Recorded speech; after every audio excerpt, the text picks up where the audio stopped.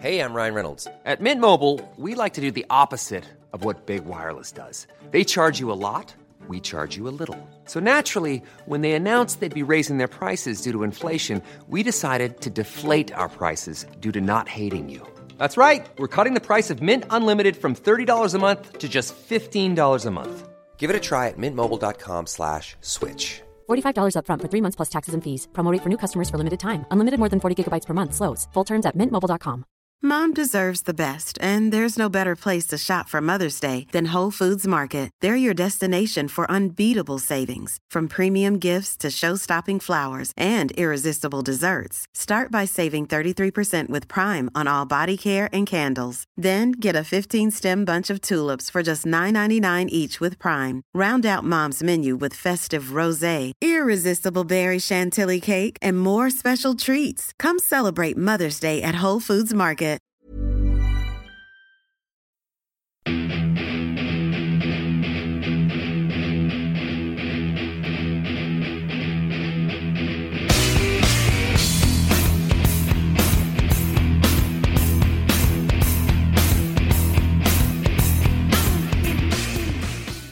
Greetings, Grapple fans, and welcome to episode 100 of the Pro Wrestling Index, right here on the Anfield Index podcast channel. Yes, we have reached 100 episodes. CN. We have reached that fantastic number, but unlike CN Almas, we will not be buried on the pre-show. No, we're here for the main event, which means the three-man band is back together. So on air drums, it's Mo Chatra. On an air guitar, it's Guy Drinkle. Welcome along, gentlemen. Hello. Hello. I think it was a sitar, wasn't it? The air sitar. I think that's what it was. Oh, trendy. For the purposes of podcast, of course, you dear listeners will not be able to see Guy doing his moves there, playing all them chords. Maybe 200. And more, smashing the cymbals as he goes through. So guys, 100 episodes of the Pro Wrestling Index, and you know what? Big weekend of wrestling this past week. We had the NXT TakeOver Brooklyn Part 4, and of course SummerSlam. So much for us to get through. Two huge events of wrestling, and later on in the show we will be looking back on those 100 episodes of PWI with the man who's been here from the very start, Mr. Mo Chatra. But to start things off, Mo, welcome back. We haven't had you on the show for a while. NXT TakeOver, on the whole, did you enjoy the show? Do you think it lived up to your expectations? Oh, yes, it did. More than lived up to it, in fact. It was possibly the best NXT TakeOver event ever. And we've had some amazing TakeOver events over the last year to 16 months. They've really been on fire, churning out one great TakeOver after another. But this one, top to bottom, as a main card, might have just been the most consistently great one to date. It was that good.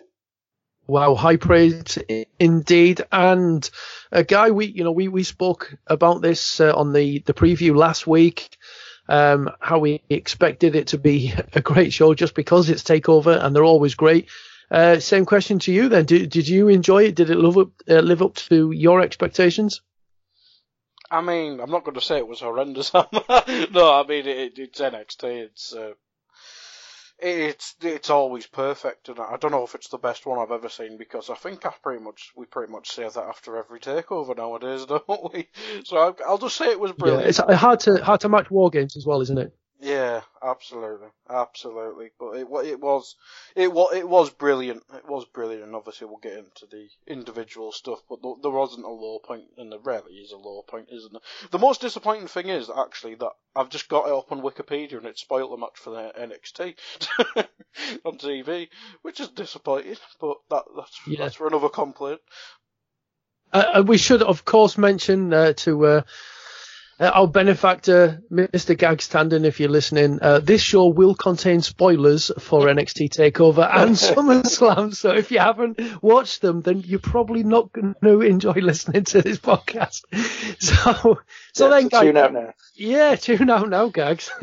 So, Guy, one of my favourite matches of the weekend, quite possibly my favourite match of the TakeOver event, was the tag team title match, Undisputed Era, overcoming Mustache Mountain. What were your thoughts on this one? It was bloody fantastic. That's my thoughts on it. It was just everything you needed in a tag team match. I mean, I think I mentioned on the preview, tag team matches have always been brilliant, but they haven't really reached that level that DIY and the Revival had. I think that's probably the closest it's been since that. And that's not saying all the other ones are bad. It's just that they didn't reach that pretty much show-stealing level, and I think this one really did get in that. And I mean, you could probably mention any match for match of the night, but you could easily make a case for this. And yeah, I said before we started recording, Tyler Bate is younger than me, and he's already doing that. I mean, if WWE don't have plans for him to become one of the best people in their company for whatever the next 20 odd years, they're doing something wrong.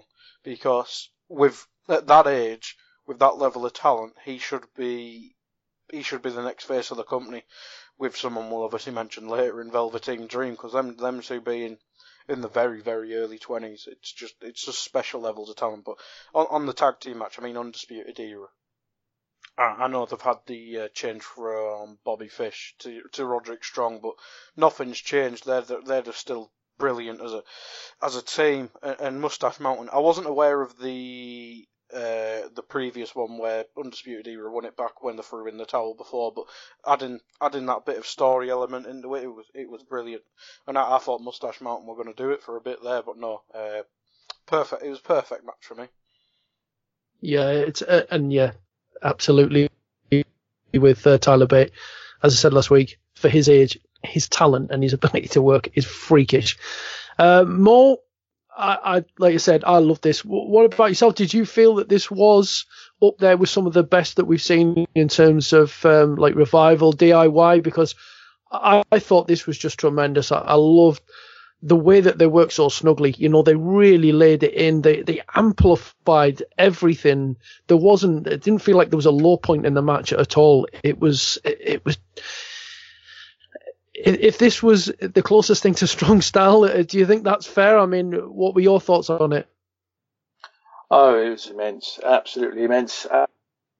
You know, Tyler Bate and Trent Seven are just a fantastic pairing. They are underrated, in fact, because, you know, there were others who were given a higher profile in NXT, albeit the pair obviously have held the NXT tag team titles in the last several months.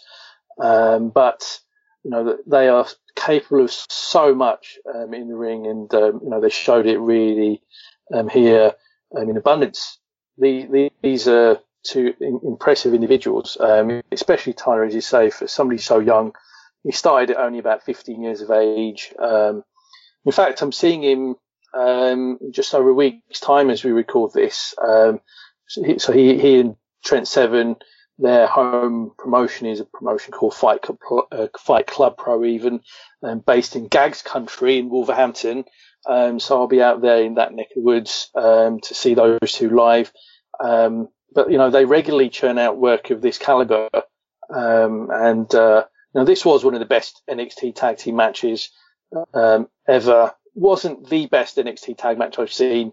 That would probably be that, I think, best of three falls match we saw between, was it DIY and Revival a couple of years ago? Yeah, I think it was. That was pretty special.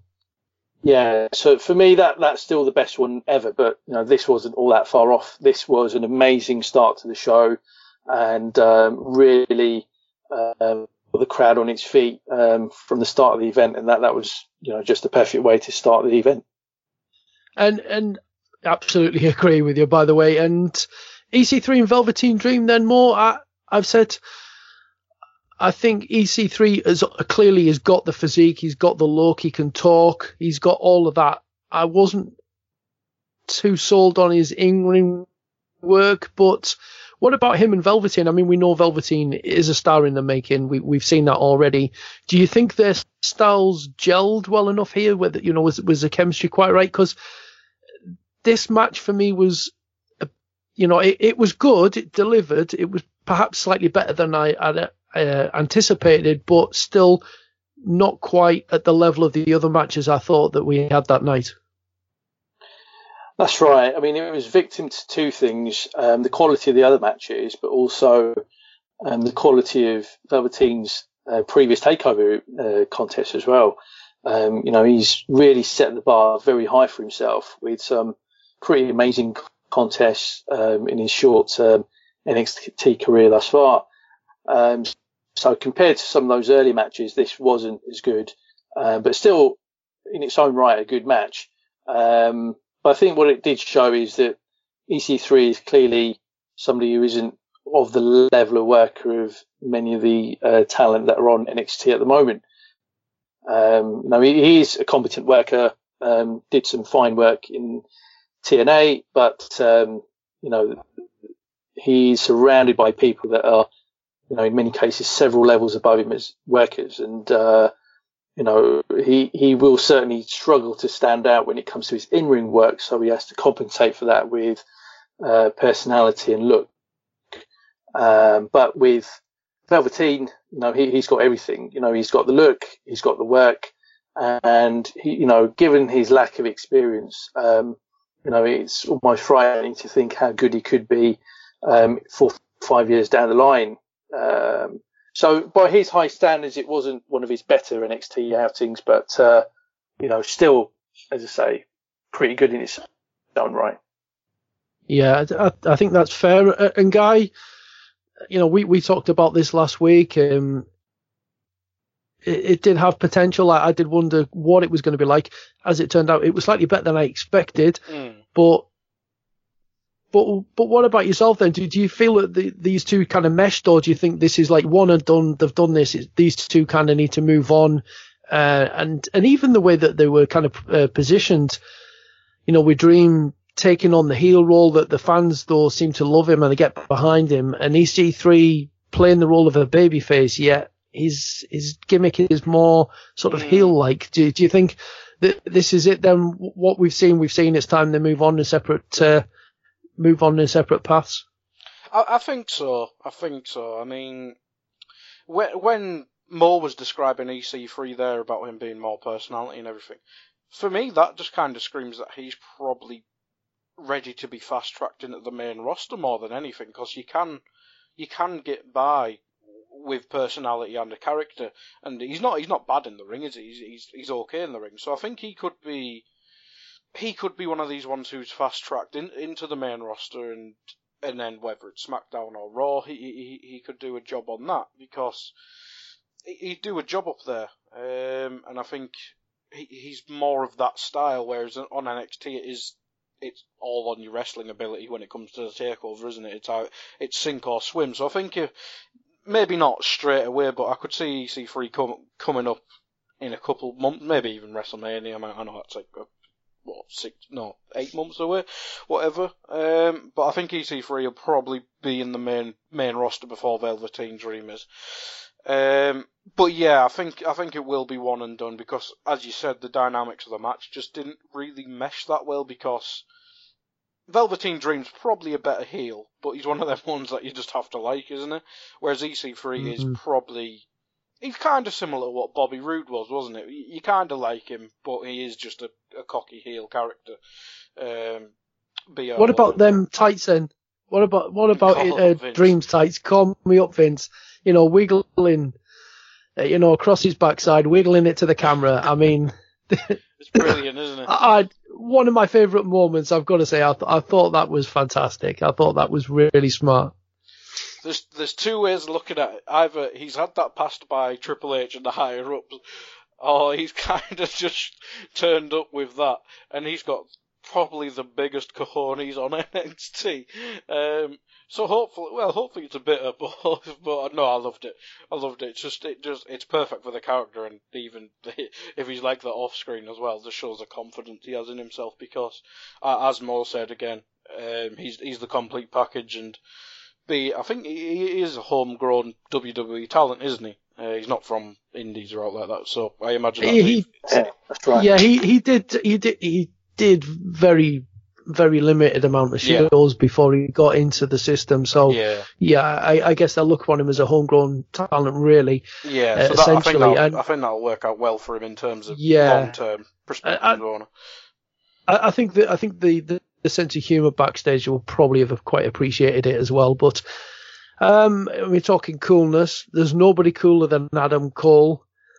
North American Championship match with Ricochet. Now, Guy, last week we talked about this as potentially being the match, the match that steals the entire weekend. There were some sensational moments in it. I mean, there was that one in particular that you picked out, the super kick. Yeah, we were talking before we recorded, and I said that's probably the best super kick spot ever, and then more reminded me of the Shawn Michaels Shelton Benjamin one, but I think this one tops it, just because it's something I've never seen before. I mean, we've seen plenty of springboard super kick spots since that moment, but the moonsault super kick, good God. I mean, you have to be so good at that. I mean, he could have just took his head off. I mean, I think he caught him in the throat, but I think he must be alright. But good God, what a match that was. And I think, for me, this probably was match of the night, because I'm not going to say the Ciampa Gargano things got stale, but I think this was just so fresh. And moments like that super kick thing, it's just completely new, and I loved it. And the fact that Ricochet won, it gives a new feud in well, it's not even mid card, is there really a mid card on NXT? It's just all brilliant. But it gives a new feud for Adam Cole, and we didn't mention it during the tag team thing, but the other half of Undisputed Era's got a new feud on their way, so it looks like Undisputed Era have got their matches for the next takeover, haven't they? So I think it looks set, and it looks like it'll be brilliant. Yeah, it was most certainly more. I mean, Adam Cole and Ricochet. I know you're a fan of Ricochet. You spoke very, very highly of him when he arrived. That spot they did with the super kick, I mean, that just spoke volumes to me of the timing and the precision of both guys to get that spot on. It's just such a risky spot, but to do it so well, it was incredible. Oh yes, it was, absolutely, and this is what I expect from Ricochet. And I'm glad in a way that they allowed him to go out there and work as freely as he did, because my worry with him coming into the WWE is that, like they've done with many independent talents, is restrict what you can and can't, what you can do, what you can't do. But certainly on the evidence of this contest, you're certainly given free rein to work that very athletic style. I mean, as a flyer and as an athlete, there are very, very few in the business that can say that they're his equal. I mean, Will Ospreay is perhaps the only one that immediately comes to mind. There are one or two luchadors as well, like Ray Horace, but there really are very, very few. And even the super kick spot aside, some of the other high flying maneuvers that he came out with were just absolutely insane. And he really lit up this contest and was a star. And to do that against Adam Cole, who's no slouch when it comes to in-ring work, shows just what caliber of worker he is. So great all round. For me, every bit as good as the opening contest, which I thought was excellent. So as a start to the show, 2 out of 3 matches from the opening 3 contests being absolutely amazing. It was just a heck of a start to the event. It certainly was. And from there, the women's championship match, I've got to say, I think this match over-delivered for me, because I know more you've not been too much of a fan of Shayna Baszler's work since she's come up. She looked quite sort of limited. I think she's shown her development in this match, particularly, and Kairi Sane, I think she really displayed just how good a worker she is. And these two, the chemistry they had in this match, I thought it was great. And even the story that they were telling, it was this for me is just so many levels above anything I've seen from Shayna Baszler up to this point. I agree again. Yeah, absolutely. On the basis of this match, she has really come on in leaps and bounds. We've got to give credit to Kairi as well. I mean, she is far more accomplished in the ring. For years and years, was the star performer for Stardom, which is one of the promotions out in Japan, and is an immense talent. But Baszler, certainly when it comes to her in-ring work, this was right up there. I mean, the only match that comes to mind that was pretty much at that kind of level is the match she had last year against Toni Storm from Australia, I think it is, and who happens to be Tyler Bates' girlfriend, believe it or not. So Toni Storm is one of the great talents that we'll be seeing in the upcoming Mae Young Classic again, I think. And she'll certainly be part of NXT UK as well. But Baszler as a champion certainly came across very, very well. And, it was a heck of a match. And I really didn't expect it to be as good as it was. So, that certainly, of all of the matches, was perhaps the one that exceeded expectations the most and was the pleasant surprise of the night. And Guy, what were your thoughts on this match then? Do you think this match was turned out to be a lot better than what you expected, and perhaps you think maybe Shayna Baszler might even make that move up to the roster sooner than we thought? It exceeded all my expectations. I think I've not hid from the fact that I've been a critic of her title run. I think her matches have just kind of been weird and very limited, especially the Ember Moon ones. But she has got better, and fair dues to her. I mean, that's what NXT is for. And I know some of the best workers in the company are in there, but ultimately it is the developmental show for some of the more greener talent, and there's definite improvement there. So yeah, that's probably her best match that I've seen. I mean, I admittedly didn't watch the Mae Young Classic, as I said in the preview, but hopefully it continues. But I imagine the rematch will probably be at the Evolution pay-per-view on it, so that'll probably be a big platform for the two of them, and hopefully they'll put on an even better match. But in terms of her main roster future, there is that natural story with Ronda Rousey and stuff like that. But maybe after Evolution, you see that connection with Ronda Rousey somehow, and you can develop the story onto Survivor Series or whatever.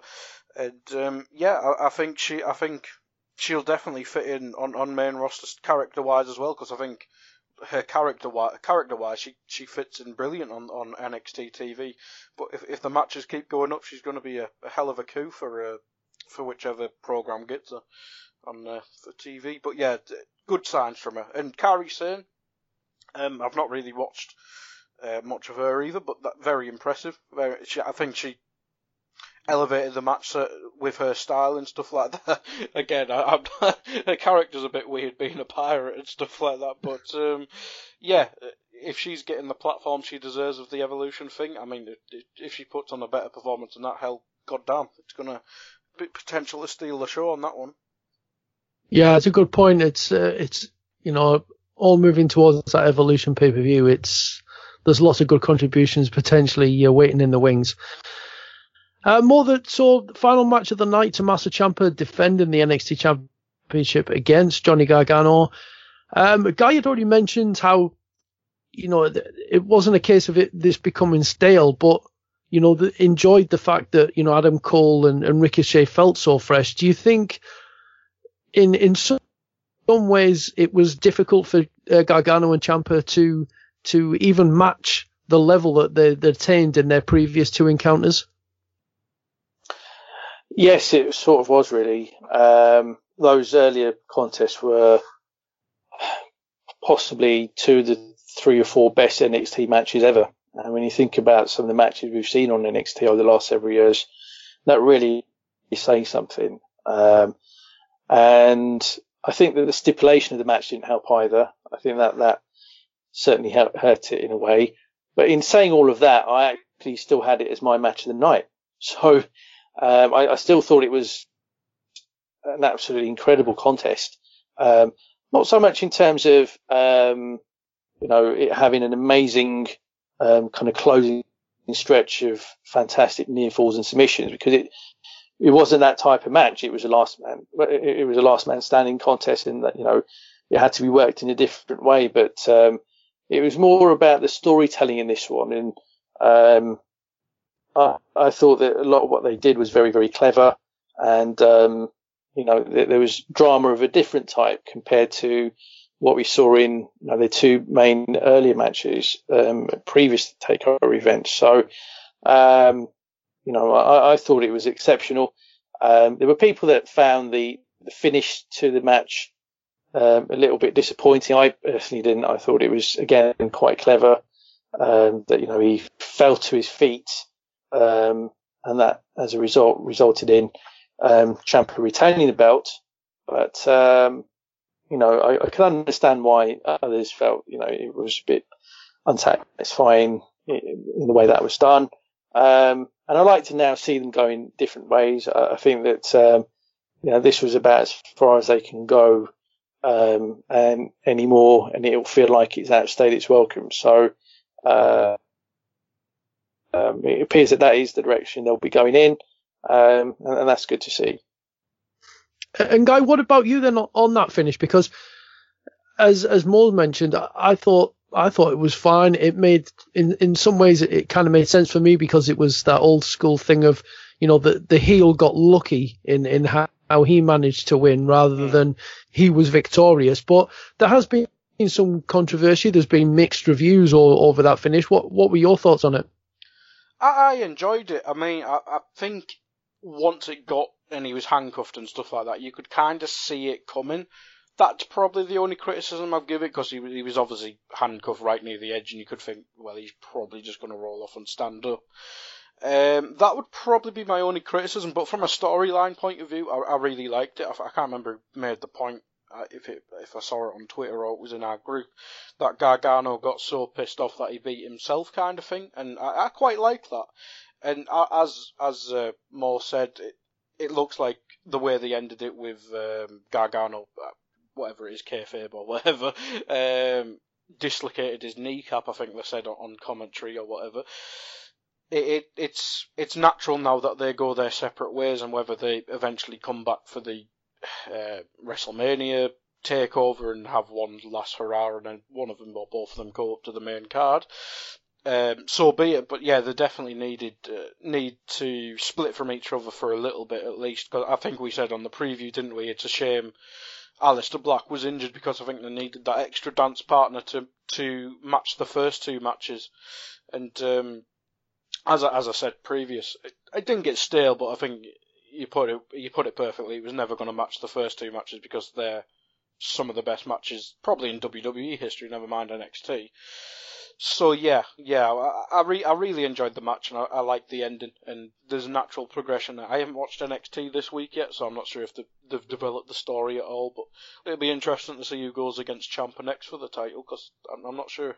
There's not too many faces in the main card on NXT.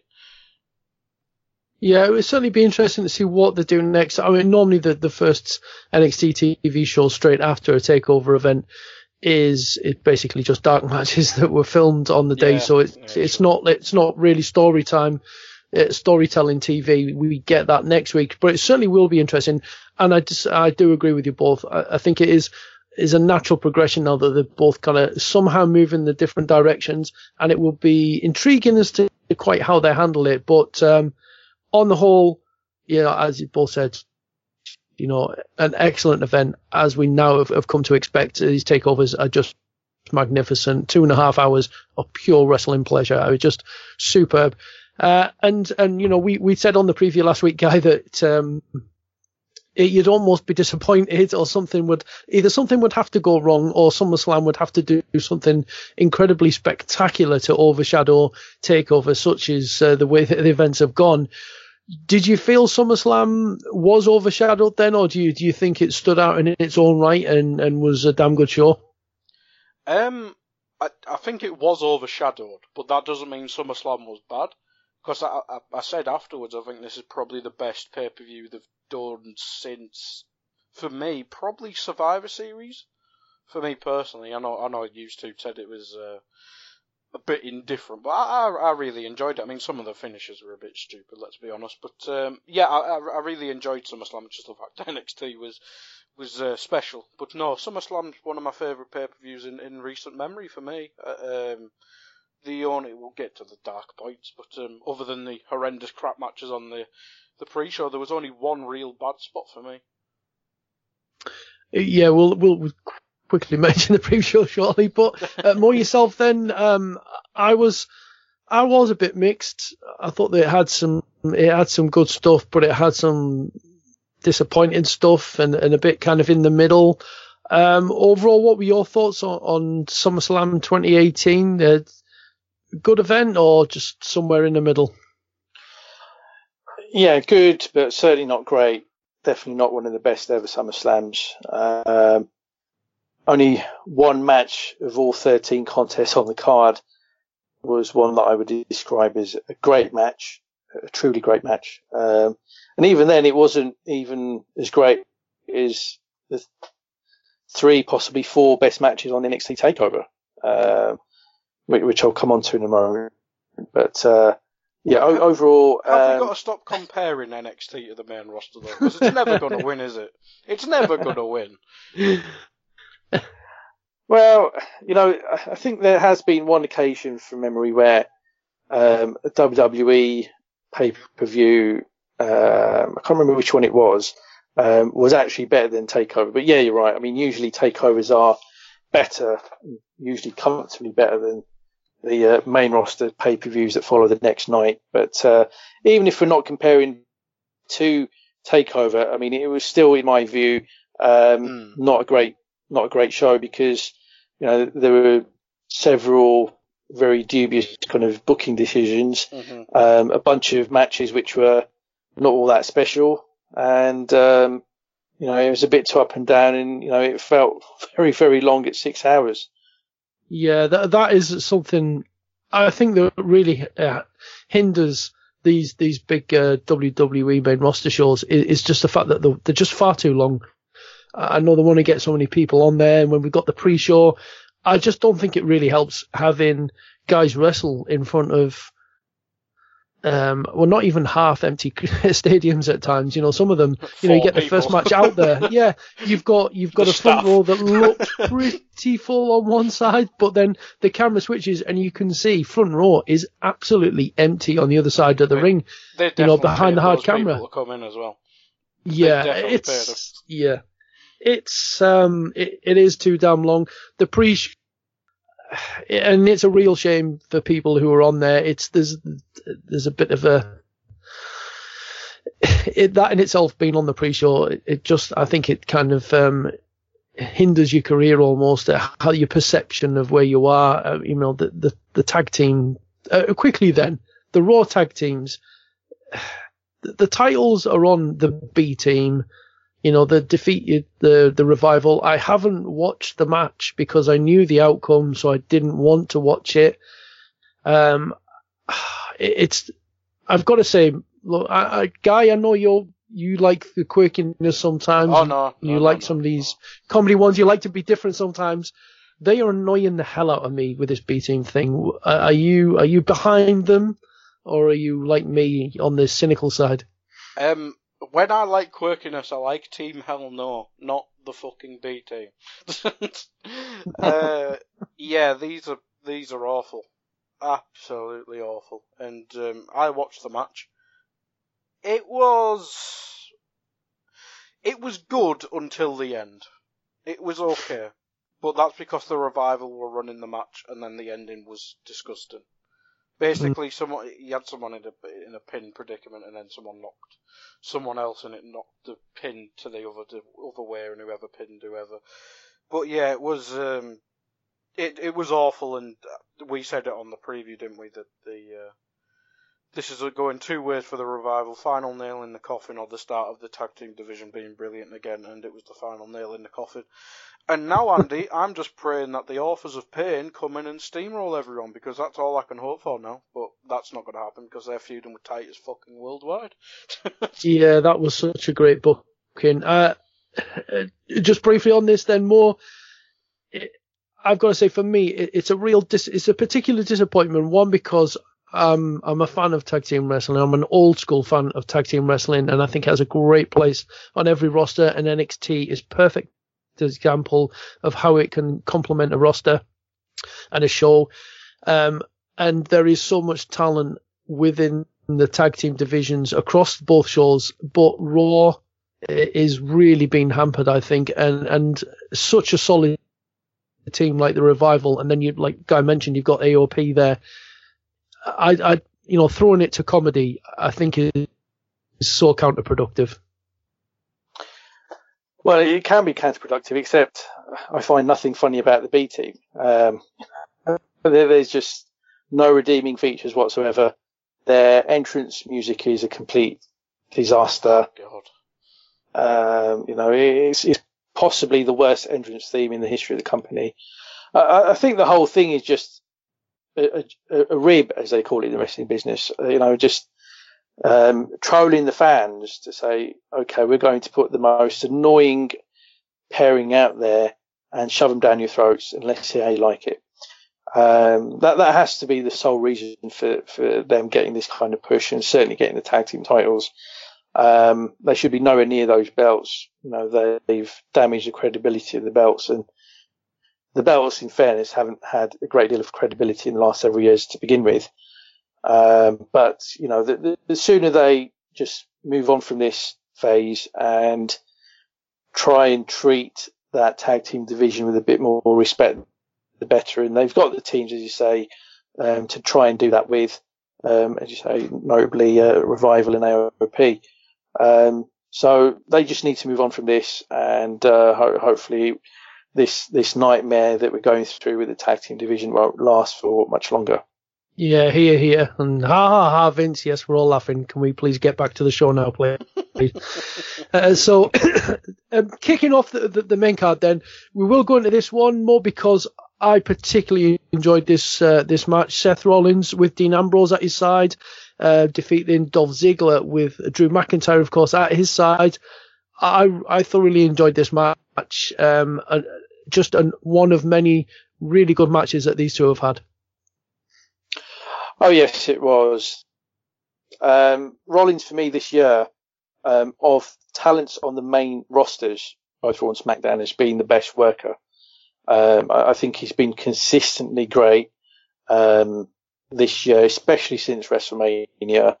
Has been the best TV performer, and for me, this was actually the match of the night. I know that others had other matches as their matches of the night or match of the night, but this was the one for me. Built really well, had a really exciting closing final few minutes, and I thought it was the right result as well. It was the right time to put Rollins over for a singles title again, and it was a really good finish, and fans were up on their feet and really into it. So the perfect way again, just like the previous night, to kick off the main show. And Guy, do you think Seth Rollins burned it down? Yeah. Oh God, not anymore. Yeah, hey, I'll be singing before the end of the show. Don't you worry. I know you're having a fucking beer as well. Yeah, I think it was brilliant. I mean, I think WWE found this formula of putting Seth, if he's not obviously in a WWE title match, please. Oh God, I just remembered what happened on Raw. That's not happening for a while. Yeah, if Seth Rollins isn't in the main event, he's going to start every pay-per-view because, as Mo said, he is he's the best thing in the company at the minute, and I know AJ Styles and that gets a lot of love, but Seth Rollins is just, he's the only reason Raw's been watchable for probably the best part of like a year. So yeah, this is I'll say top 2 matches for me on the show. There's one later on, I imagine you can think which one it is. Was brilliant, and yeah, I agree. As soon as Dean Ambrose was coming back in, I thought there was only 2 things that could happen: Seth Rollins winning or Dean Ambrose costing him the match, and it was option A. So yes, I'm happy with Seth Rollins, and this feud's really rejuvenated Dolph Ziggler's career, hasn't it? I mean, putting him with Drew McIntyre helped, but having this feud really rejuvenated brilliantly, and it'll be interesting to see what happens with but it's more of a trio thing with the Shield coming back together now, isn't it? But it'll be interesting to see what happens with Dolph and Drew. Yeah, I think the other positive on this is Drew McIntyre is come out of this on a positive as well. It's really, I think it's helped get him over it. Sometimes, the danger of just being, the third wheel and all the rest of it. But I think he's come out of this very, very strong as well. So yeah, it's good way forward for all guys, and that's what you want, isn't it? Everyone coming out of a feud, the better for it, and everyone is coming out of this, the better for it. So hey, that's all we want to see. Unlike the next match, which I don't ever want to see again because I've seen it enough, and I know we spoke about how stale this was, Guy, last week, and I've got to say, look, I hated this SmackDown Tag Team title match. I kind of enjoyed it, but I think for what it was just it was near 10 minutes of just carnage, wasn't it? And I thought it was enjoyable, but yeah, it was a bit pointless, considering what happened on SmackDown as well. So yeah, I fully agree. Obviously, they probably will be fighting each other again, but I think it's a shame. I'll combine the SmackDown match as well. I think it's a shame what's happened with the Bludgeon Brothers, because I think when they first came in, I think everyone was excited about what they'd do, because they were the perfect monster tag team, and they kind of reset the entire process and then just took the belts off them when they kind of got interesting again. And they've not really had a chance, because, as we keep saying, this feud with the New Day, I think they've fought them for like 3 pay-per-views in a row or something like that, and it's just really stupid and a bit crap. So yeah, it was okay, but it was not special, and I think the Bludgeon Brothers tag team reign's going to go down no place in history, but I think it's a shame. And more, I know we've already spoke about the whole tag team division, the Raw side of it, and there's even more talent on the SmackDown side in terms of the different tag teams there. What I hated about this personally was it was just 10 minutes of stuff. It just felt meaningless to me. It was just some stuff put on. They all did a few little spots here and there, and then we had the DQ finish, and I just hated it. It's hard to really sort of put it into anything else. I wasn't interested in it one little bit. Yeah, I think the thing that affects it is the fact that New Day just feel incredibly stale now. They've done so much over the last, how long has it been? 4 years or so. There's very little they can do now that will feel different and fresh. But I think looking beyond that, I thought as a standalone match, I tend to agree with Guy that I thought it was actually a pretty decent match, quite a good one, in fact, until the unsatisfying finish, obviously, DQ ending.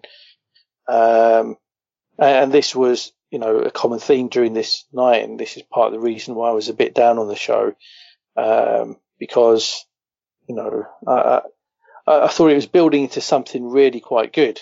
And then we have this abrupt DQ finish. SummerSlam is supposed to be the second biggest show of the year, and yet it felt like the DQ finish was being used to try and set up another match down the line, whether it's on SmackDown or at Hell in a Cell. Oh God, I really don't need sorry, sorry to cut across. I just really don't need to see these two fighting again. Not again. Well, it looks like we possibly won't, because I think it's Eric Rowan that suffered a bicep tear in the last couple of days. So, yeah, we almost certainly... Well. I told you Bray's going to be in the main event of Raw. I know where Luke Harper's going. Yeah, so it looks like whether it was the plan or not, we probably won't be getting more of this feud continuing. But, yeah, as a standalone match, and putting aside how stale certain people in the match certainly come across at this moment in time, I still felt it was, a pretty decent match, just a very, very lousy finish. What of the squash job on Kevin Owens then? Because I just feel, why did we need to have this on a big pay-per-view? Less than 2 minutes. I really don't see what either guy really gets from this. I found it a very, very odd decision and a poor way to book one of your leading talents, really. Yeah, absolutely. It's bizarre what they're doing with Kevin Owens and what they have been doing with Kevin Owens going back for quite some time now. This isn't something that's new. This goes back to 2017. This kind of very strange booking of Owens. I mean, ever since, in fact, the feud with Jericho ended, they've booked him in a very inconsistent, incoherent way, and he has suffered as a result. And it's a real shame, because he is one of the elite talents in the company, and he could be one of their biggest assets, and yet he's just being portrayed as a mid-card nobody, and being squashed in less than 2 minutes on the second biggest show of the year, does nothing really for his momentum and for his future prospects. And it's a shame, but I just find it very strange why this is going on. There must be something more to this than meets the eye. I'm just intrigued to know what it is. Yeah, I have my suspicions. Watching that WWE 24 documentary with Kevin Owens, 365, whatever it was called anyway. That's where my suspicions come from. Guy, you had hopes that perhaps we might, this was being propositioned as that felt so long ago, Andy. Yeah, that Kevin Owens was going to get the briefcase, and this was, this was him. The totally heel thing. It didn't look like he could do it. Then he somehow weasels his way to getting the briefcase and cashes in the same night. Didn't quite come out like that, did it? No, as I said, this is my bad spot of the night, because I'll get harsh and real with this bit. This is a fucking joke. To be honest, Kevin Owens is probably one of my favourite people in the WWE at the minute, and well, not in the minute, just in general, because he's been booked fucking horrendously. But yeah, it's such a goddamn shame, because he's elite level, and I do like Braun Strowman, but he's been built for so bloody long, and he doesn't even get to fucking pin Brock Lesnar, and he's just pinned one of the elite talents in under 2 minutes. What's the point? What's it building to if he wasn't going to beat Brock Lesnar? Yeah, I that's a good point, actually. I think that they risk overcooking Braun Strowman in some way. They keep building and building and building and building and building, but never pull the trigger. What's going to happen when Roman Reigns beats him clean in the next fucking Don't go there. Don't go there. It's a joke. The thing is as well, it's not just, look, we're Kevin Owens fans and all the rest of that. It's, this is a guy who's like Mo said as well, this is an elite worker. He's a fantastic heel. He's superb on the microphone. He's a great talent, and to book him and make him look so weak and so poor, it's strange from a business perspective. It's an odd way to do business, but Hey, we could go on about it all night, and there's still another 47 matches to get through on this card. SmackDown Women's Championship, Charlotte, Becky, and Carmella. Look, it's going to be difficult to have any kind of a great match with Carmella involved. I thought this was decent, but my favourite part guy came actually after the match. Yeah, I fully agree. I think on the prediction, I think we agreed that Becky was probably going to turn out. I thought it'd maybe be a bit later, but yeah, I think that was the right decision. Doing it in the moment, and I think you could see, well, they kind of delayed it, didn't they? Whilst they had like a little heart to heart before she did it. But no, I think it was brilliantly done. The match itself, I think it was good considering it had Carmella, and I think that was the best way of putting it. But I think. High praise indeed. Yeah. Yeah. I can't remember. I'm pretty sure on SmackDown they said she's getting a rematch next week, which is a very good sign, unless she fucking wins.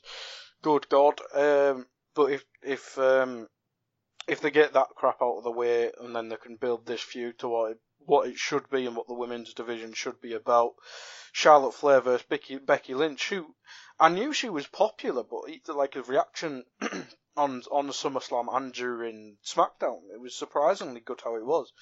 Because she's probably more popular than Charlotte. I know Charlotte's probably more appreciated as a worker, but Becky was surprisingly over as a face for me. But no, I think it really works. I think Becky Lynch has been a face for all the time in SmackDown, hasn't she? And this is what the women's division needs. It needs two of the best workers having a feud over the title, and hopefully they get a bit of to and fro from it, really, because other than Asuka, I don't see much else on SmackDown that deserves to be in the title picture. And more, what about yourself on the match? I mean, the match was the match, but do you think it was that the time was right to pull the trigger on Becky turning, and did you like the execution? Yeah, I think it was, but the reactions were interesting. That obviously the reaction was almost as if she was turning babyface on Charlotte, which obviously wasn't the intention, and perhaps it suggested that certainly that fan base isn't as keen on Charlotte as perhaps the rest of the WWE fan base. So when I talk about fan base, we're talking about this very hardcore audience that attends SummerSlam, Royal Rumble, and New York as well, wasn't it? New York, yes, notorious crowd as well, though. That's right. So we were in proper Bizarro world or Bizarro land territory, as Vince used to call it. And, they always react in the opposite way, or often react in the opposite way to what the company wants. No, it was good to see that there was a reaction at least. I mean, the last thing you want is a turn to get an indifferent reaction. There was certainly not an indifferent reaction. It was a very strong reaction, but in favour of Becky. But nonetheless, let's not forget the fact that Charlotte became a women's champion once again. I think this is now a 7th reign, and the match itself I thought was good. And Carmella, all credit to her, has come on, again in leaps and bounds over the last 6 to 9 months. Go back certainly a year ago, nowhere near the worker that she is now. She's still far from the finished article, but certainly can hold her own now. So that's all credit to the effort and work that she's put into, her in-ring. And, Becky is somebody who I think could certainly make a good opponent for Charlotte over the next few weeks. But what's interesting, though, just going on a related aside, is rumours about the WWE 4 horsewomen, who are Charlotte, Becky, Sasha Banks and Bayley, having a Survivor Series match in 3 months against the MMA horsewomen, who are Ronda Rousey, who's the Raw Women's Champion. Sorry, spoiler. Also, it's all right. Gags isn't listening by now. The NXT Women's Champion in Shayna Baszler, and then their 2 friends who we don't see on WWE television at the moment, Jessamine Duke and Marina Shafir.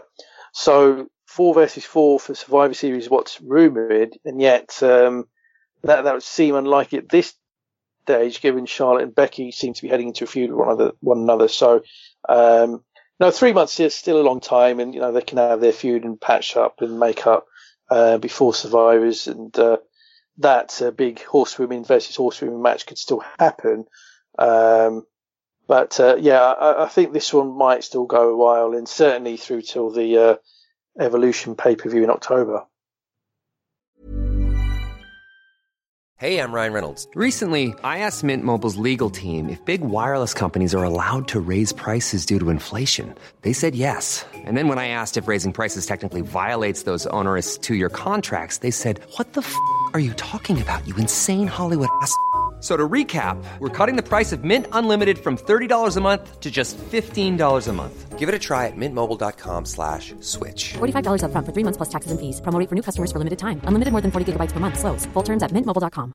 You should celebrate yourself every day, but some days you should celebrate with jewelry. Whether you want to commemorate an unforgettable moment or just bring some added sparkle to your collection, Blue Nile can offer you expert guidance and a wide assortment of jewelry of the highest quality at the best price. Go to BlueNile.com today and experience the ease and convenience of shopping Blue Nile, the original online jeweler since 1999. That's BlueNile.com. BlueNile.com. Millions of people have lost weight with personalized plans from Noom. Like Evan, who can't stand salads and still lost 50 pounds. Salads generally for most people are the easy button, right? For me, that wasn't an option. I never really was a salad guy. That's just not who I am. But Noom worked for me. Get your personalized plan today at Noom.com. Real Noom user compensated to provide their story. In 4 weeks, the typical Noom user can expect to lose 1 to 2 pounds per week. Individual results may vary. Yeah, it will certainly be interesting to see quite what they do. You alluded to it earlier on, Samoa Joe, AJ Styles for the WWE Championship. I was really enjoying this match. Not too keen on the ending, but it has left me wanting more. Both Guy and myself were hoping for a title change just to kind of freshen up the scene there, and in some ways, perhaps AJ needing freshening up with that title change, and being the babyface chasing heel champion could have been good for the show and for the title itself. But what were your thoughts on the match then? Yeah, I thought it was building into something really special, and I thought it was well on its way to being the match of the night. But the finish was just quite a disappointing one, and given that we had other endings to matches on this card, which were also disappointing, by this point I was just letting out a massive sigh and thinking, "Oh God, not again."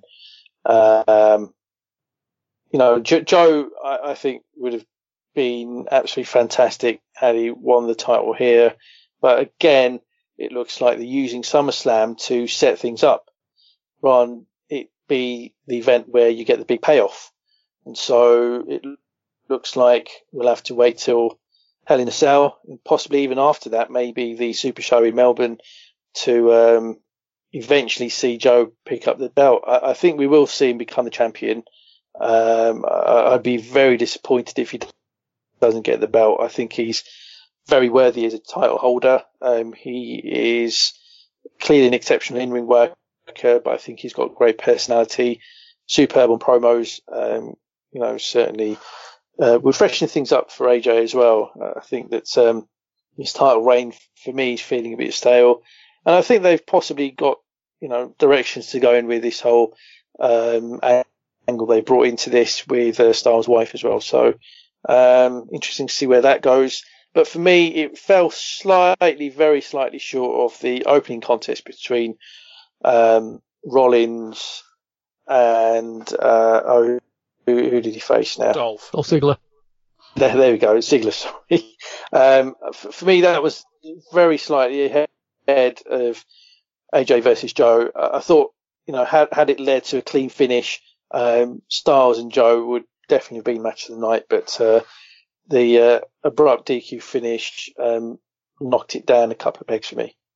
What about you then, Guy? Where do you feel this ranked on the night for you?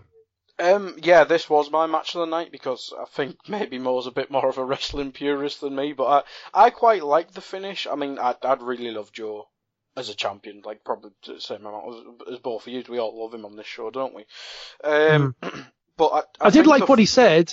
Yeah. I do, the line that he delivered, I'll be your daddy now. For that, that was brilliant. If it had led to a finish, a clean finish in the ring some way, for him to then escape with the title, I think it would, storyline wise, it just would have been perfect. Yeah. I really want to see them in the Hell in a Cell.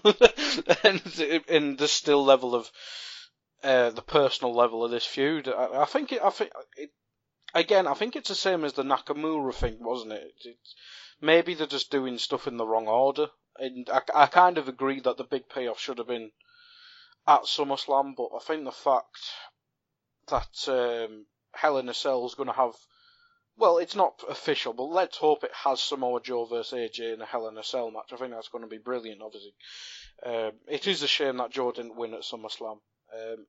But yeah, I really enjoyed this match, and I'm really enjoying this feud. But just to expand on it a bit, this has been two big feuds for AJ. Obviously, the Rusev one wasn't too big, but this is two big feuds in a row for AJ, where the opposition's been carrying it, which is I don't know if it's deliberate or not from the writers and stuff, but it's kind of a worry because it is making AJ a bit stale. Because you had heel Nakamura running it, and now you've got Joe running it, so maybe I do think they really need to change the dynamics of it, and the only justification I think is if they really want AJ to break CM Punk's record, as I said on the preview, but that'd be stupid. But I see no value. It is WWE though. Yeah, I just see absolutely no value in AJ beating CM Punk's record. Well, if they say record, I mean CM Punk's number, because it's not even the record. The thing is, CM Punk's had The Rock and everything, and loads of legends are towards the end. You can't see that happening with SmackDown, can you? So it's going to have no, well, it was a disappointing payoff, but it's going to have no explosive payoff, is it? Yeah, and more, we're talking here about big shows, traditionally being where you get the payoff. We certainly did get the payoff for Miz and Daniel Bryan. If I had to use one word to describe this match, it would be underwhelming. Yeah, given the build-up, I agree with that. Certainly seemed that the crowd agreed with that as well. It lacked heat for the vast majority of the contest, which for a Daniel Bryan match is quite rare. And perhaps they're just not interested in Miz. There's heel heat, and then there's I don't want to see you on my TV heat, and I think Miz has a bit of that, which for him is a bit of a shame because he works really hard, but he again is the victim of somebody who, a bit like EC3 in a way, does tend to end up in feuds and programs with people that are certainly in the ring more gifted than him, and now, whilst the Miz is certainly far from a poor worker, he isn't, an elite level worker, and Daniel Bryan is, and people see that and appreciate that, and they would have been disappointed to see Daniel Bryan come off on the losing end in this one because he made his big comeback several months ago, and this should have been a big win, and what we then should have been seeing is Daniel Bryan moving on to potentially even moving into title reckoning, if not immediately, then certainly as and when Joe and Styles is done as a feud. So the fact that that isn't quite there yet would have been a bit disheartening for the fans. And again, it was a heel cheap finish, but it wasn't for me a particularly great one either. So yeah, disappointing all round, really. Yeah, and Guy, firstly, you mentioned that EC3.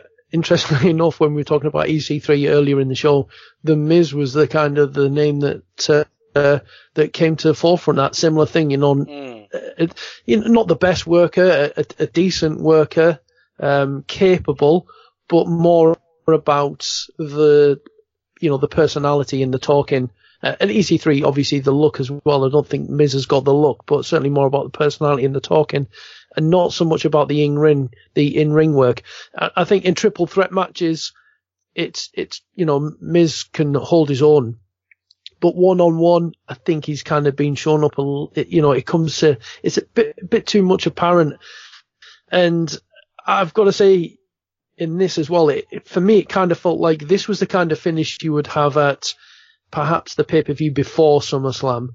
And also not only that, but if you're going to do that kind of finish, it's got to be more obvious to those who are watching, rather than they've got to do replays and the commentators have got to explain what's happened, because then you've lost the actual effect of it. So for me, the finish, didn't feel like a payoff at a Big Show. This was more of, we'd have done this the month before, it'd have been more obvious, and then we get to SummerSlam, then we have Daniel Bryan, the nice feel-good moment, everyone enjoys it, the crowd are all behind it, and then they both move on. So what about yourself, though? Were you in similar sort of vein of thoughts to myself and more?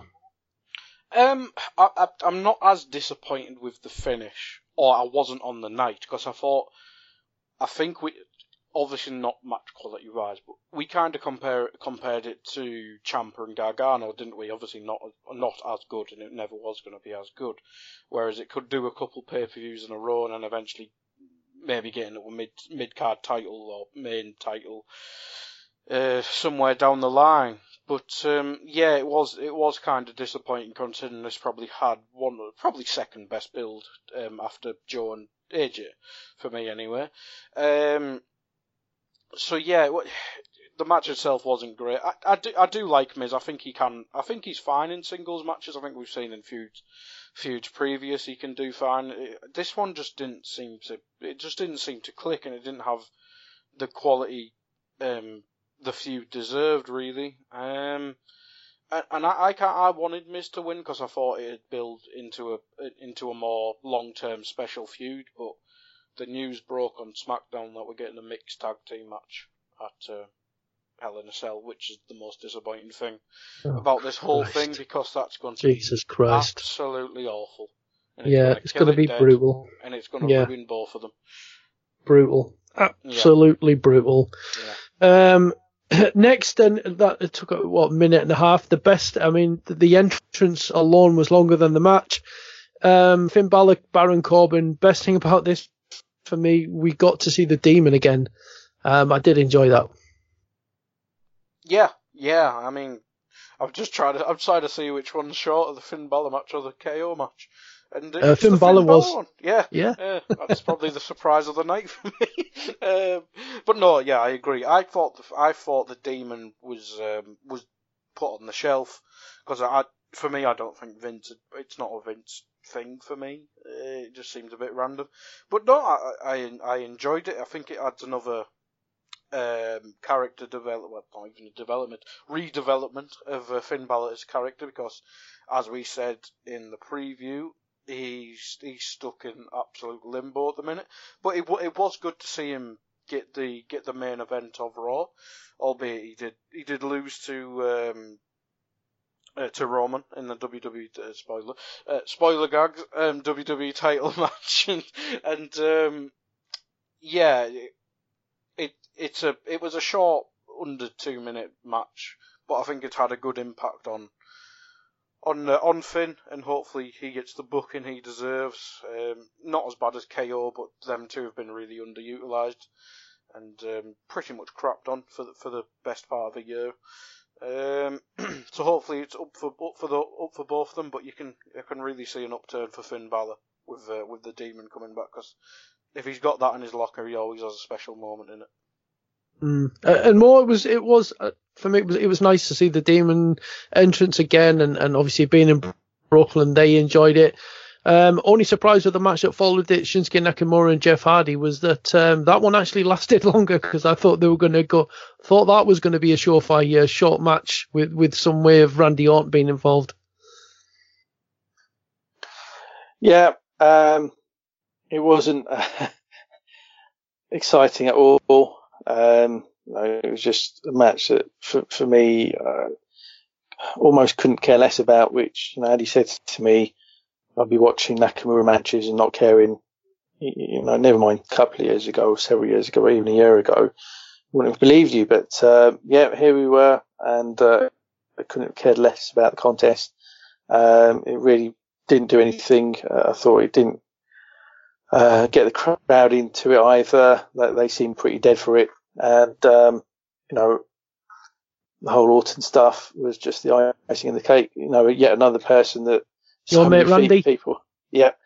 Another tired, act that nobody cares about. So, the whole segment was just a waste of space, a waste of time. And, was a prime example of one of those types of matches that, are just needless, meaningless filler on, cards, that are going 6 hours when they can all be done, pre-show included, in 4. Absolutely great. A guy, we thought it might not last. Again, it was just what we expected, really. That everyone was distracted because this feud, this match really is more about the feud between Jeff Hardy and Randy Orton. So this match just suffered from it completely. Yeah, I think the match alone wasn't that bad, to be honest. But yeah, it was just pointless. And the fact that Randy, I can't even remember if Randy Orton turned up.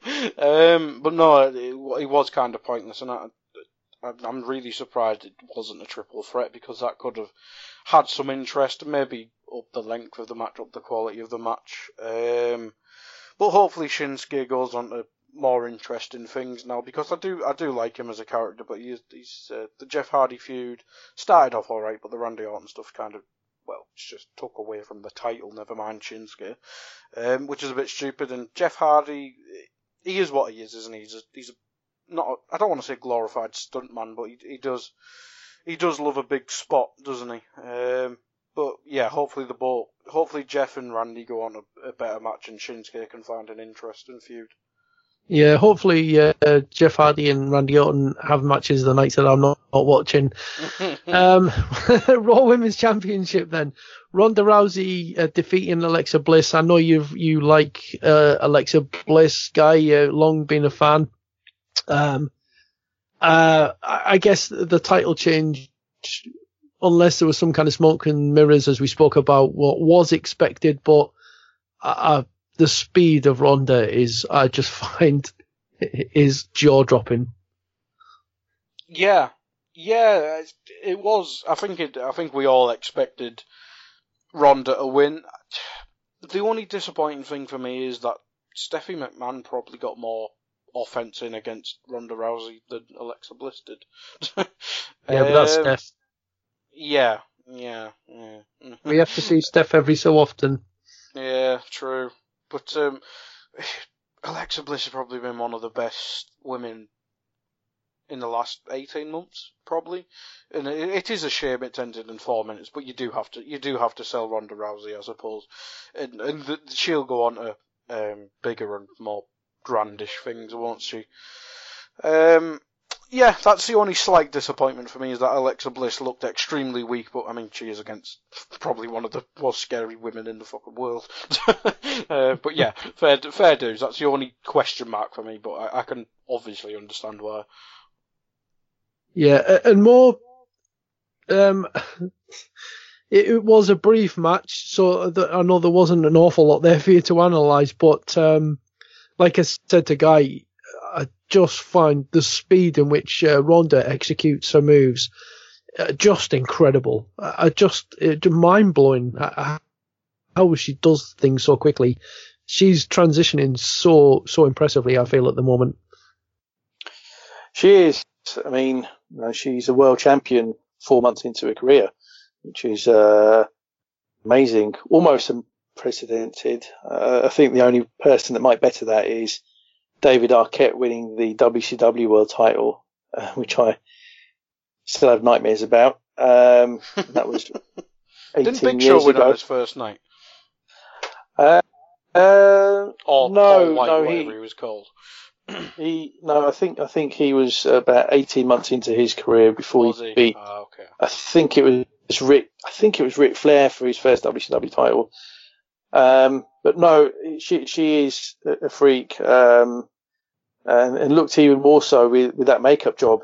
That really was quite an intimidating look. But no, Rousey, as you say, is just an amazing performer already. And I think she gets it from her judo background. I mean, that's a sport that does require you to be very explosive and very quick and sudden. And she displayed that in her MMA career, and she's now displaying in her wrestling career as well. And if she's this good only 4 months in, then just imagine what she'll be like 2 or 3 years into her career. This wasn't for me a particularly great contest or even a good one. It was like a longer, drawn out squash match. Alex, as you said, didn't get much in the way of offense in, and just spent a lot of the match just trying to run away from Ronda.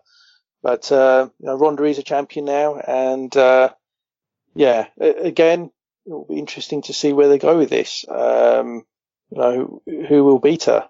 She beat the dominant heel champion of the last year, 18 months, as if she was nothing. And it's looking like she might be in for a lengthy title reign now.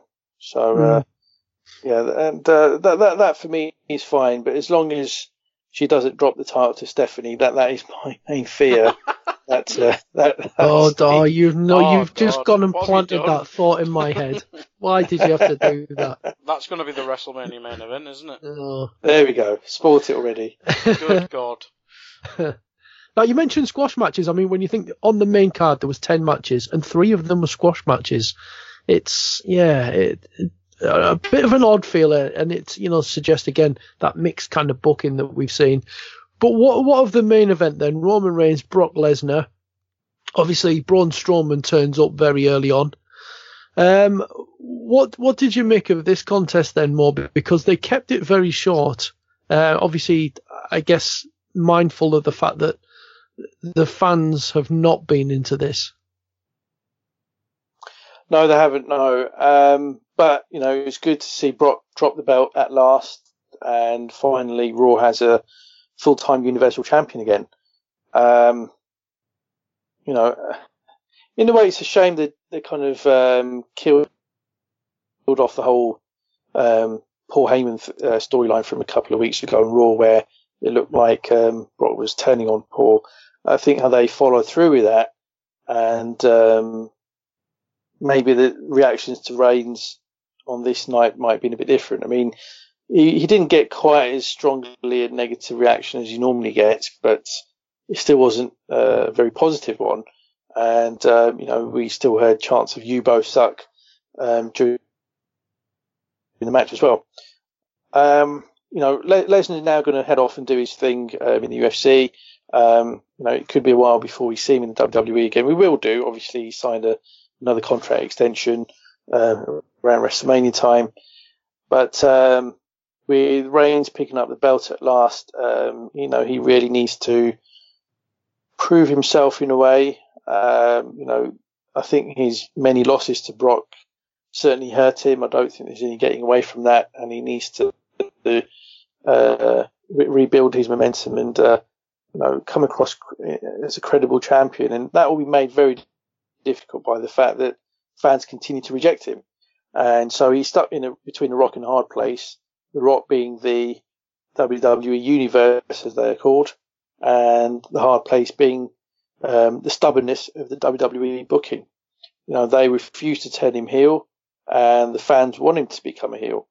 So in the meantime, maybe they could get the Shield back together. That might get the crowd cheering. Spoiler again. Oh dear. That'd be something. But that's the only thing that they've done in the last couple of years that's ever got him positive reactions. But it perhaps isn't sustainable, because then it means Rollins and Ambrose would almost have to play second fiddle to Reigns. And, certainly for Rollins at last, in 2018, he's starting to get a bit of momentum behind him as a singles, face performer. And he certainly lacked that in 2017. So, if he's there to try and get Reigns to receive babyface reactions, then that would almost be a waste of Rollins in a way. But, it might just be that, that the longer term direction with Reigns is to do something with one of Rollins or Ambrose or possibly even both. But, again, it will be interesting to see where they go. But, I'm just glad that Brock has dropped the belt. I think it was long overdue and, nice to see it finally go in a different direction. Yeah, and Guy, do you think maybe they had Braun out there from the offset just to stop the fans crapping all over the match? Possibly, but it soon changed, didn't it? Soon as it obviously, there's still chanting, you both suck, but I think that they had that distraction, didn't they? That Braun's there ringside, the fans are into Braun, and as they're thinking, we don't want to just like the end boo of the and walk out because, we think something might happen here. It's like the end of the bullseye. Here's what you could have won. Is Braun a speedboat? Yeah, he is, or a holiday to some random country that probably doesn't exist anymore. But yeah, I think that's a good point. Braun was probably out there to probably quieten down the crowd a bit, because it wasn't as hostile as WrestleMania, but I don't think it never was going to be, because it's not 90-odd thousand people, is it? I'm not sure what the Barclays Centre is. But it was never going to be as bad. Well, having said that, the Royal Rumble is probably one of the worst ones he's ever got, isn't it? But yeah, it's I think they've got away with it in terms of the crowd reaction, because it could have been a lot worse than it was. As you've both pointed towards, and yeah, the main thing is that it's not Brock anymore, and we've got a champion now, and we've already had one defense on TV, and you brought up the Shield there. I think we all like the Shield, but as Mo said, we don't want Seth taking a backseat role. Ambrose has just came back, and it'd be interesting to see what his character's like. With his new look and stuff like that, but now he's going to have to be Shield Ambrose and going to have to be Shield Rollins, and whatever the feud's going to be for Hell in a Cell. I mean, this isn't a Hell in a Cell preview, but I mean, there wasn't much to take away from the match other than the win, was there? But are they really going to go into Hell in a Cell with a Shield match rather than a Universal title match? I mean, it's a bit hypocritical. But yeah, that's the main thing. We have a champion back on Raw every week, and albeit he's a contentious one, I like Reigns as a worker. I'm sure we all do, but his character, it's just I think we've all said this, and probably every wrestling pod said this. It's just Cena 2. It's John Cena Mark 2, and it's gonna get worse before it gets better. And yeah, happy days, and let's see what they do with the Shield. But it's going to be interesting to see what they do, because I think there's only 3 weeks till the next pay-per-view, so there's a lot of building to do on Raw especially. Yeah, I think what you mentioned, a Shield match would probably be the most likely, and as you both mentioned, the best thing to take away from that main event is that we now have the Universal title on TV, and yeah, we've moved on from Brock now, and it needed to be done. So more then, I mean, that's it. We've been through TakeOver, we've been through SummerSlam, 2 big events, huge weekend, some great matches in there, some not so great matches. And 100 episodes of the Pro Wrestling Index. Now, you've been here from the very beginning, so what's it like for you getting to 100? Well, I didn't think we'd get this far, but no, it's fantastic. Absolutely brilliant to have got to this great landmark. So for those geeks who check on the app, you might find that there's actually 102 episodes now that we put out, but 2 were not full episodes. They were just kind of part episodes, that weren't officially classed as episodes of this great podcast. So yeah, it's been a great ride. Obviously, I started with Matt Topolsky back in July of 2015. So even though he left us about 18 months, 2 years ago, he still was a great partner on the podcast.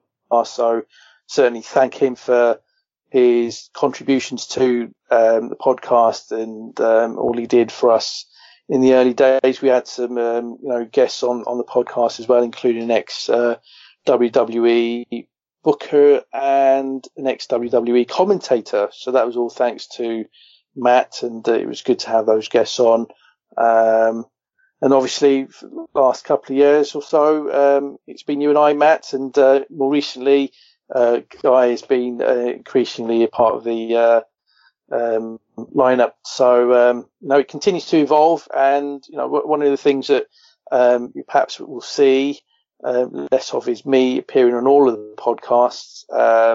We have got others who will certainly be looking to appear on PWI, and I'll still be appearing, but not on all the podcasts most of the podcasts like I had been in the past. But that's a good thing as well. It's always good to get different views and opinions. And that's what Hollywood.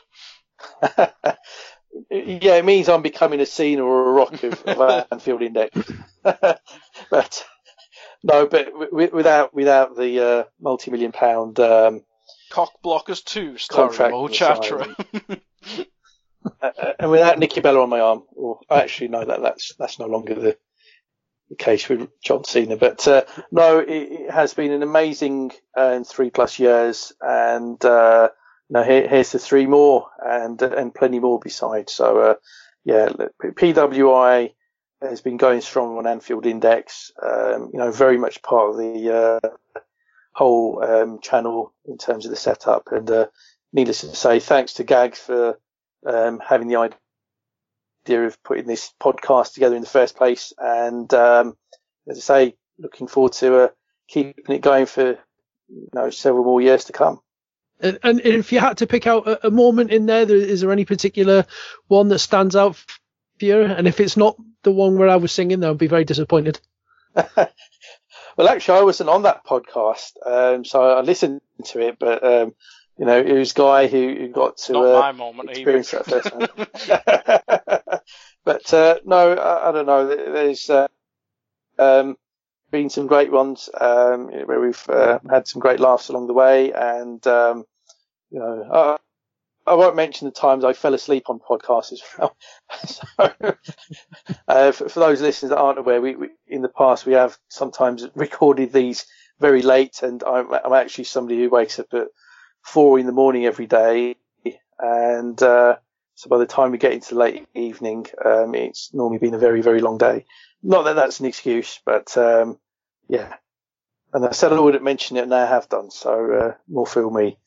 But we've had some great times on this podcast, and even today as well. And I'm sure you'll see us sat with a song as well, Mr. Wales.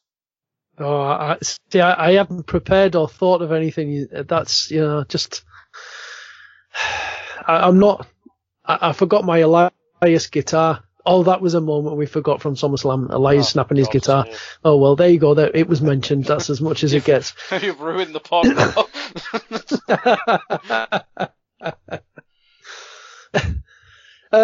So, look, Mo, thank you for everything, obviously, that you've done with this podcast. And like you said, you might not be here for each and every episode going forward, but you're still going to be a part of it. A lot of the time, obviously, be myself and Guy. And as you did mention, Mo, there are going to be a few new voices joining us over the coming episodes. What we are hoping to do is to try and keep this podcast quite regular, as regular as we can, even if it means it just being a short podcast, because let's face it, sometimes there ain't that much happening in the world of WWE Roman that's Reigns worthy to talk again. on. Yeah.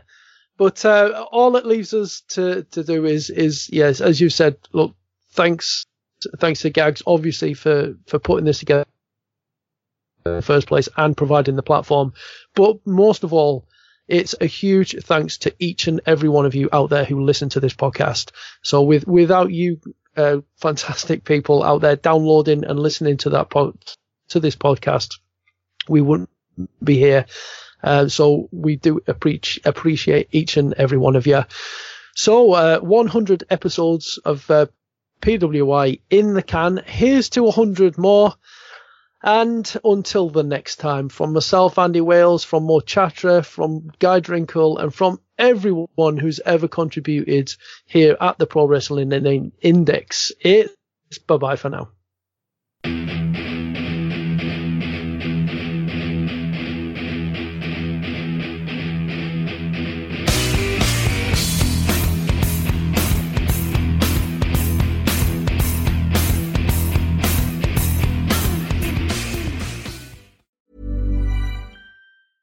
Imagine the softest sheets you've ever felt. Now imagine them getting even softer over time. That's what you'll feel with Boll & Branch's organic cotton sheets. In a recent customer survey, 96% replied that Boll & Branch sheets get softer with every wash. Start getting your best night's sleep in these sheets that get softer and softer for years to come. Try their sheets with a 30-night guarantee. Plus, get 15% off your first order at bollandbranch.com. Code BUTTERY. Exclusions apply. See site for details.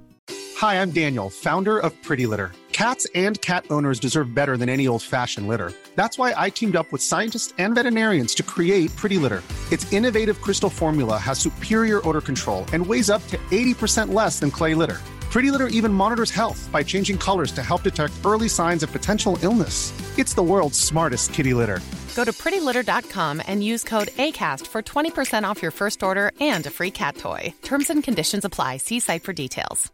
Mom deserves the best, and there's no better place to shop for Mother's Day than Whole Foods Market. They're your destination for unbeatable savings, from premium gifts to show-stopping flowers and irresistible desserts. Start by saving 33% with Prime on all body care and candles. Then get a 15-stem bunch of tulips for just $9.99 each with Prime. Round out Mom's menu with festive rosé, irresistible berry chantilly cake, and more special treats. Come celebrate Mother's Day at Whole Foods Market.